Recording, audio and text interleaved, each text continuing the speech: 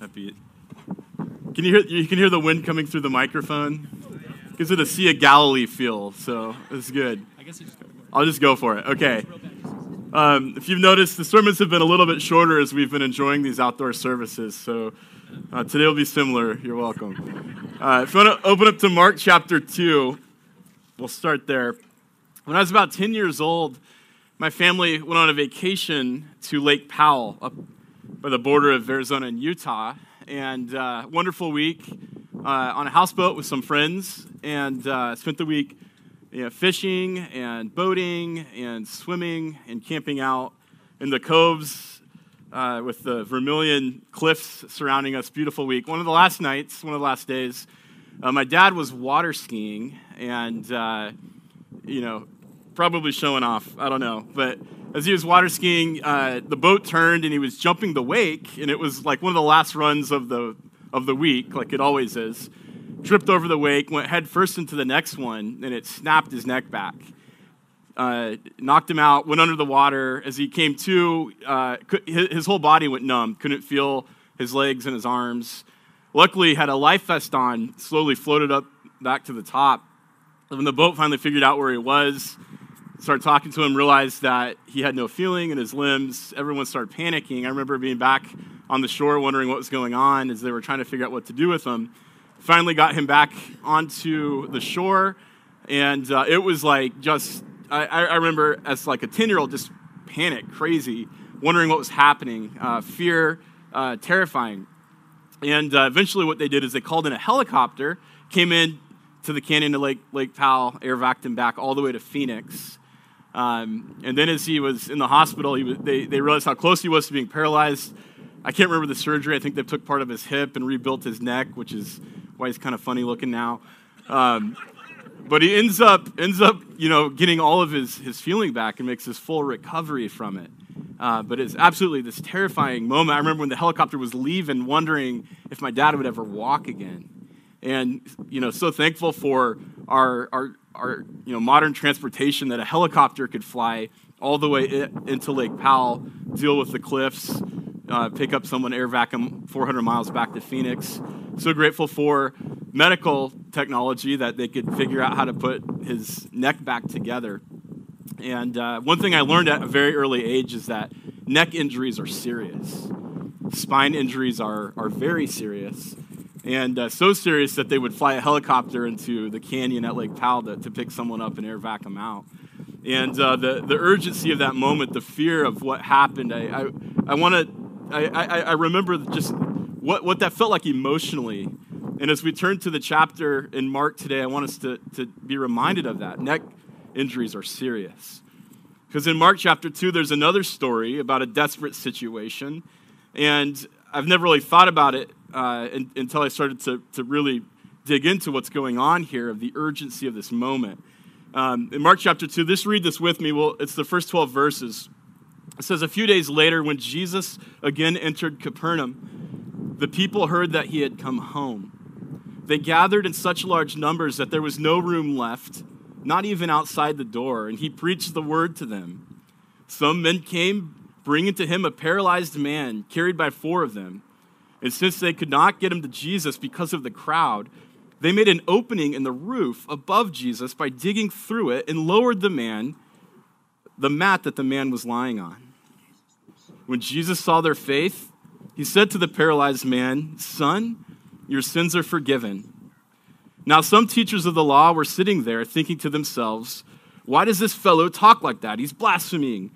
Who can forgive sins but God alone?' And immediately Jesus knew in his spirit that this is what they were thinking in their hearts, and he said to them, 'Why are you thinking such things? Which is easier, to say to this paralyzed man, "Your sins are forgiven," or to say, "Get up, take your mat, and walk"? But I want you to know that the Son of Man has the authority on earth to forgive sins.' So he said to the man, 'I tell you, get up, take your mat,'" turn on the music, this is a great moment, "take your mat and go home." And he got up, and he took his mat, and he walked out in full view of all of them. And this amazed everyone, and they praised God, saying, "We've never seen anything like this." Pretty wild story, a story that you read it when you're in Sunday school, and it's somewhat humorous, funny to think that they would just break into this meeting and get healing for their friend. But I want to make a couple observations about this passage and then look at the four characters that are in this story, because I think we can learn something from each of them. But this story takes place in Capernaum. It's this fishing village on the north side of the Sea of Galilee. We've been talking about so much of Mark's story of Jesus takes place in this town. And Jesus has just finished a series of stories where he's healing people. And he's kind of taken a tour of these different synagogues, and now he's back home. And you think like maybe he's relaxing, but as soon as he gets home, the crowds show up. And I think in the Gospel of Luke, it tells this story, and it says all the Pharisees and the teachers in the law show up to hear from Jesus. And this would make sense for the hospitality of the day, because this was a very public community. Life was just very open, and if you would open your door in the morning, that meant whoever your neighbors were, whoever wanted to, could just come inside and visit. I'm living on a street that's kind of like that right now, which is odd for Phoenix, but there's a bunch of children on our street, and they all play together. And so Saturday morning, it'll be like 8 a.m., and Mike Peck's grandchildren are at our house, and I'll look outside, and our neighbors are on our trampoline, and it's totally cool. But this was a culture where that just happens all the time. There's hospitality, and people just show up, and they're in your house, and Jesus is done with his tour of the synagogues, and he's teaching, and they show up, and the crowd is so large that they're outside of the door. And then you have this random situation where these guys show up with a man that's paralyzed, and we don't know exactly what the severity is of this, but the thought is that if it's this urgent from their friends, this guy's probably in a wretched situation. And unlike today, back then, if you have an accident and you snap your neck, you're not going to get the best medical care, and you're not going to get an air vac to the hospital. You're probably not going to live very long. And so my guess is that these friends know how bad of a situation this is. It doesn't really tell us how severe the paralysis is, but my assumption is that they're desperate, and they're trying to get to Jesus. And then they go and they tear open this roof, which, the roofs back then, they have these beams on top of them, and they're filled with clay, so it probably wasn't that, hard of an endeavor, but they tear open, whoever's house it is, they tear open the roof, and they lower this man down. And then Jesus looks at him, he says, son, your sins are forgiven. Which you're like, that's probably not why they brought him there. And thanks, that's good. But when he says that, what's interesting is these teachers of the law, these Pharisees, that triggers them. They're upset. And when they hear Jesus say that, they start murmuring and asking these questions. Like, why would he do that? Because to make a statement like that is something that only God can do to forgive sins. So they're upset with what Jesus is claiming here. And it creates this controversy. And it starts this relationship between Jesus and these teachers of the law that we'll find kind of haunts them throughout Mark. In fact, there's 5 controversial stories that happen in a row, and this is the first of them, where Jesus just sets off these Pharisees. And he asks them a question. What's easier to do, to say this man's sins are forgiven, or to ask the man to heal? Well, we know spiritually it's a lot harder to forgive someone of their sins, right? It's only something God can do. But it's probably harder to say, rise and walk, you're healed. Because that requires this tangible result that shows evidence that you have the authority to do that. And then Jesus says to the man, rise. And he gets up and he walks out. And it's this proof of who he is and what he's up to in this world. And a fascinating story. I can't imagine how intense the whole thing would have been. These are real people, seeing this in real time. And when you see these miraculous things happen, it's this reminder that the kingdom of God has drawn near in the life of Jesus. And there's these glimpses of the kingdom of God where there's healing and there's forgiveness and there's restoration. So what did we learn from these 4 characters? The first one is Jesus. What did we learn from Jesus in this story? A lot, I think. First of all, we see this increasing attractiveness in the presence of Jesus, that he has this drawing power. Crowds are drawn to him. There's something that is just compelling about his life and his teaching, and and the things that he's doing. There's this attractiveness about him, which hopefully is true of the church today, that the body of Christ is this thing that is compelling and people are wanting to be in the presence of it. But Jesus makes this claim to forgive the sins of this man, which is a divine claim. And what you find oftentimes in Mark is Jesus is somewhat mysterious about his identity, but not right here. When he says, "Son, your sins are forgiven," he's claiming something that only God can do. Jesus knows this would have triggered the religious leaders. Jesus knows that this would have put him in a bad situation with them because of what the claim was. It's a bold claim that only God can make.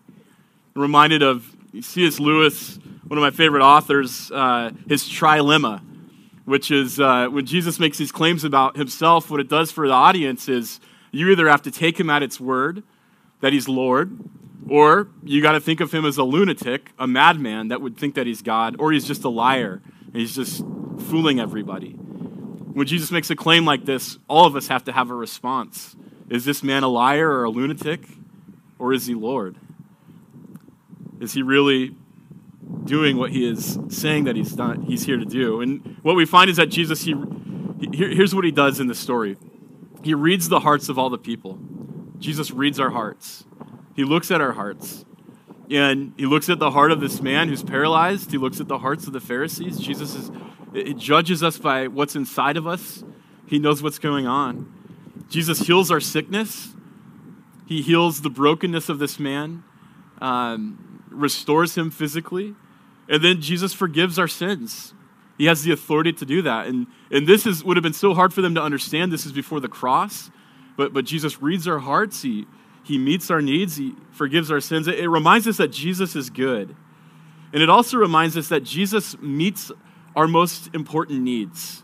The first thing he does with this guy is he forgives him of his sin. There's something eternal here that happens. And then he meets his physical needs. But there's something holistic in how Jesus is meeting people in their needs and bringing about restoration. You might say that Jesus fixes the internal problem before he fixes the external problem. Or maybe that he fixes the eternal problem before he fixes the external problem. But it shows us that Jesus is good. Then what we learn from the paralyzed man, who doesn't get to say anything and doesn't get to have a name, who comes in lame and leaves walking. The first thing we learn is that he has good friends, right? These people care about him enough to carry him to disrupt this whole meeting, that they would do anything they can to get this guy into the presence of Jesus. And I have to think that there's an urgency here because of the state that he's in. He's desperate. He's absolutely desperate. And I think what we learn is that desperation drives us to the presence of Jesus, where true healing and life is found. Desperation drives us to Jesus' presence, where true healing and life is found. And I can think about that in my own life. Most of the moments where I felt closest to God and experienced God the strongest are those challenging moments, those challenging seasons. I think we've gone through a year of challenging circumstances. This is a challenging season. And it drives us to the presence of God where there's true healing. And oftentimes we don't go to the presence without that desperation. It doesn't mean that God causes those things to happen, but in those moments we find ourselves in the presence of Jesus. I know in my life, one of the hardest years of my life, I was just desperate. I felt like for God's presence every day, and I journaled every single day, and I would write down my prayers. And this is a habit I've had since I was younger, but this year that was so challenging for me, I wrote every single day, and I look back on it, and I've never felt as close to God as I did that year. That was like the hardest year of my life. And when I look back at it, I'm so grateful for that, the faith that was developed in me in the process of that extremely challenging, desperate season. Desperation, it creates this urgency that drives us into the presence of Jesus where true healing and life is found. And then we also learn this from this paralyzed man, is that the worst events in our life can become the best moments for our eternity. The worst events in our life, the things that we think, I don't know if we can come back from this. I don't know if we could recover from this. In the presence of Jesus can turn into some of the best moment, the defining moment with our eternal lives.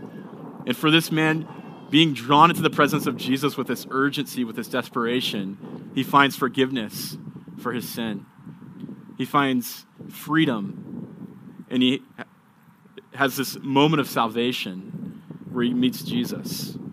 Reminded that in the kingdom of God, we live in this upside down kingdom where the things that we may think are successful aren't really successful. But whatever we go through, whether it's hardship or difficulty, in the presence of Jesus, God is working something inside of us. God is doing something in us to create in us a new person. And this man becomes a new person. He gets the second chance at life.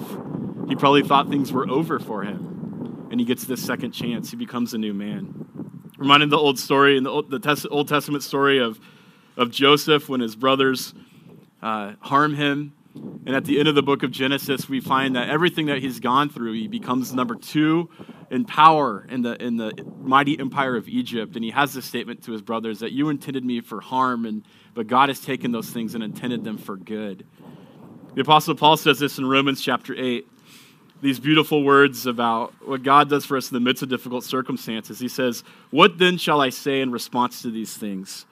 If God is for us, who can be against us? He who did not spare his own son, but gave him up for all of us, how will he not also, along with him, graciously give us all things? Who will bring any change against those whom God has chosen? It is God who justifies. Who then is it who condemns? No one. Jesus Christ, who died more than that, who was raised to life, is at the right hand of God and is also interceding for us. Who shall separate us from this love of Christ? Shall trouble or hardship or persecution or famine or nakedness or danger or sword? No, in all things we are more than conquerors through him who loved us. For I am convinced that neither death nor life nor angels nor demons, neither present nor the future, nor any powers, neither height nor depth, nor anything else in all creation will be able to separate us from the love of God that is in Christ Jesus our Lord." This man is told to rise and walk. In Mark, this language of rise up is found throughout, but it's used with resurrection, this new life. We're resurrection people in Jesus. We rise up. We have new life. Then what we learned from the 4 friends, there might have been more than 4. It's kind of like the wise men, but we just know about 4 of them. Maybe there was a whole group of them. Is that what's interesting here, and this is probably a theology for another sermon, their faith, Jesus sees the faith of the friends, and he looks at the man and says, your sins are forgiven. Which is like, is this salvation by association? Like, what is going on here? But the faith is so strong in these guys that they come to Jesus, and this man is healed. Their faith has saved him. Their faith was persistent. They get to the scene, they can't get to Jesus, and they do whatever they can, whatever obstacle it takes. They're like, we have to get our friend to Jesus. And their faith is persistent. Throughout the Gospel of Mark, you'll find that Jesus rewards faith that persists in the face of obstacles. It's his ongoing theme where he sees people who have this great faith and they're rewarded and honored for it. You see this in the story of Jairus in Mark 5 with his daughter. You see this in the father who has a convulsive son in Mark 9, blind Bartimaeus in Mark 10. These people have this faith that overcomes obstacles. It's persistent in the midst of hardship, and Jesus responds to it. Their faith was also creative. It had to be for them to figure out, how do we get this person to Jesus?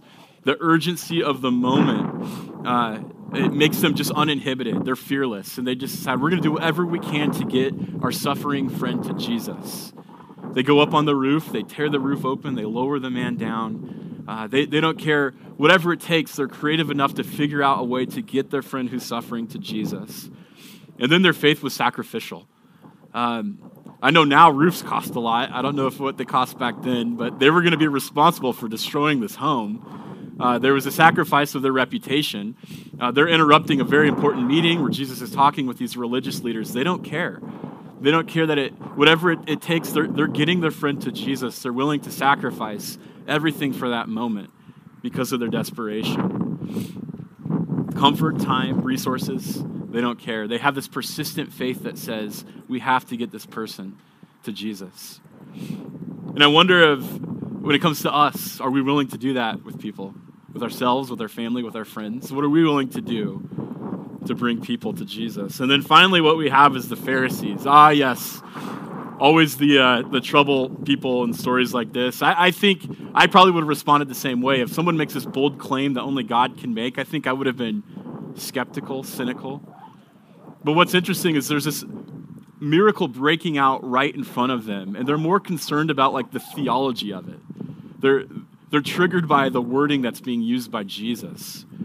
And what we find is that instead of love, which Jesus is this embodiment of love, there's this indifference from them. Like something great is happening, and they're like, why is it's not happening the way we want it to happen? There's indifference instead of love, and where there's faith with these friends who bring this guy to Jesus, these religious leaders, there's criticism. They're criticizing what's going on here. Instead of having faith, they're critical. So often that happens with the work of Jesus when there's this new work happening. I find myself like I've got God figured out, and he's in this box that I've put him in. And when it happens in a way that I'm not used to or unsuspecting, I so often miss it because of my cynicism or my need to be right theologically. But here we have these Pharisees that are just murmuring in their hearts, and Jesus calls them on it. And what we're going to find over the next few weeks is this relationship that the Pharisees have with Jesus just keeps getting worse and worse. And I think there's something convicting about, for us as church people, good church people, as religious people, that this relationship with Jesus is about freedom. It's about him setting people free. It's about him loving others. When we don't want to miss the work of Jesus, the new works of Jesus in our midst, because of our comfort level. So I don't know who you find yourself resonating with in this story. You have Jesus, you have the paralyzed man, you have these friends who will do anything recklessly to get their friend to Jesus. You have these religious leaders, these teachers of the law. I think maybe we identify with them in different ways in our own journey, in our own life. Maybe today you need to come to the presence of Jesus and hear these words that you're forgiven and that there's healing. Maybe you've never met Jesus face to face. Today's the first time that you do that. You've never heard these words of him offering restoration and healing. And to trust these words where he says, get up. I offer you this new life, this resurrection life. Maybe you're like this man that was in this desperate situation. You were suffering, you were hopeless, you were at your wit's end, you had no other options. You thought there's no coming back from this. And Jesus just meets you today with new life. Or maybe you're like these friends and you have someone that you know you need to get him or her to the presence of Jesus. And you need to think about how do I do this in a way that is persistent and creative and sacrificial so this person can experience the healing and the hope of eternal life. Maybe you're like these religious leaders. That's where I usually identify with the most. Where I can't see the new work that Jesus is doing because I've got my thoughts about who Jesus is, what he's supposed to do, how the Bible works, how God works. And I'm not open to the surprising new work that Jesus is up to. I'm not sure who you resonate with, but today we just want to take some time to reflect on this story. Let this story get inside of us. This story that is such a good story. And Tim's going to come back up with the band, and we'll just spend some time in prayer. And let me pray for us as they come back up and we just contemplate these words. Lord, we're so grateful for your love for us. We're reminded of your love in this story when you don't mind disruptions. We're reminded of your love when you look at someone who's suffering and you're not worried about what has happened to this what this person has done to get to this point, what the person's reputation is. But you offer new life, a second chance, hope, the resurrection life that comes from your presence. Lord, I pray that we would have the mindset of these friends when it comes to our work as a church, Lord, that we would be persistent with our faith, that we'd overcome any obstacles so that more people can experience your goodness and presence, Lord, that we would be creative, that we would be sacrificial.